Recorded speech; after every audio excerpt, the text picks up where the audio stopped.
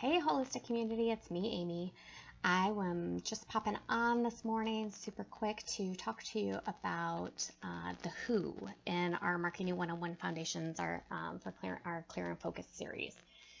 And what we've been talking about the last 2 weeks is making very, very clear that you and the people that you have identified as the most important people in your life are on the list of people that you care for and that you serve. It's the bottom line. It's critical. It's a non-starter for me. You've got to be on the list. That is how we avoid burnout, is by making sure that the people we love the most and that we are on the list of people that we serve. Nobody wants to burn out.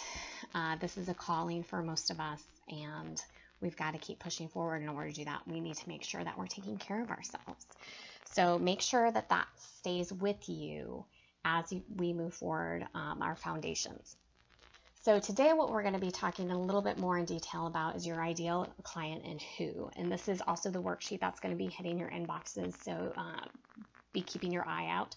The two worksheets that are actually going to be hitting your inbox is the self-care worksheet and your ideal client. As we get into the ideal client, I want you to know that this is where every helper, healer, person in the wellness industry, this is where people get stuck. This is where fear, this is where worry, and this is where perfectionism will get in your way every single time. Or this is also what I call like the case of the ifs, but we'll get to that a little bit later. The case of the ifs will come up for you. And the reason why that happens is because in our very nature, and, in our training, even what we talk about all the time is inclusion. Let's include people. Let's, engage people. Let's invite people to the table. And when we start niching or niching down into our ideal client, it starts to feel exclusionary, and that just feels gross to most of us. We don't like it. We're resistant to it.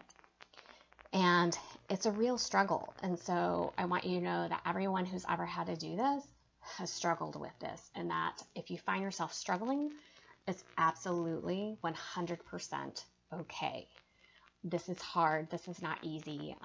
Because again, we're asking to find that line between a growth area and our core value. And that's what makes this hard as helpers and healers in the wellness and industry and in our profession. So one of the things, that was really helpful for me when I started having to really dive into this was one of my mentors, she's fantastic, asked me, she said, and posed to actually a group of us, is if you sit down from a client 60% of the time in your office, who would that client be? Who do you want that client to be? And this is critical because you need to remember you're spending 60% of your time with this person. Every day, if you're working 5 days a week, 2 or 3 days a week, that's a lot of time and energy to be putting out, because that's what we do in our industry. We put out energy and fill other people's cups.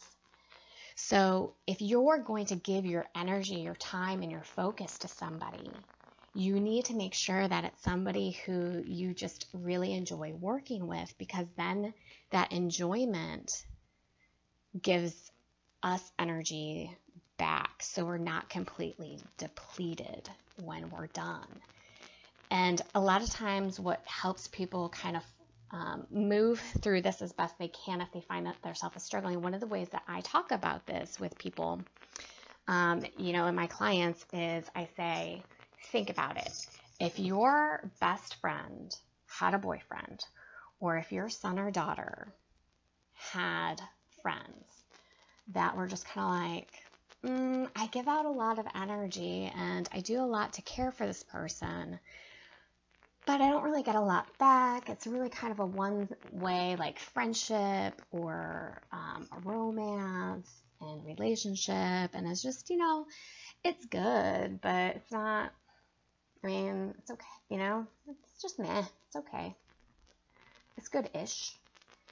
You would tell your son or daughter, you would tell that friend of yours with, who's in that relationship,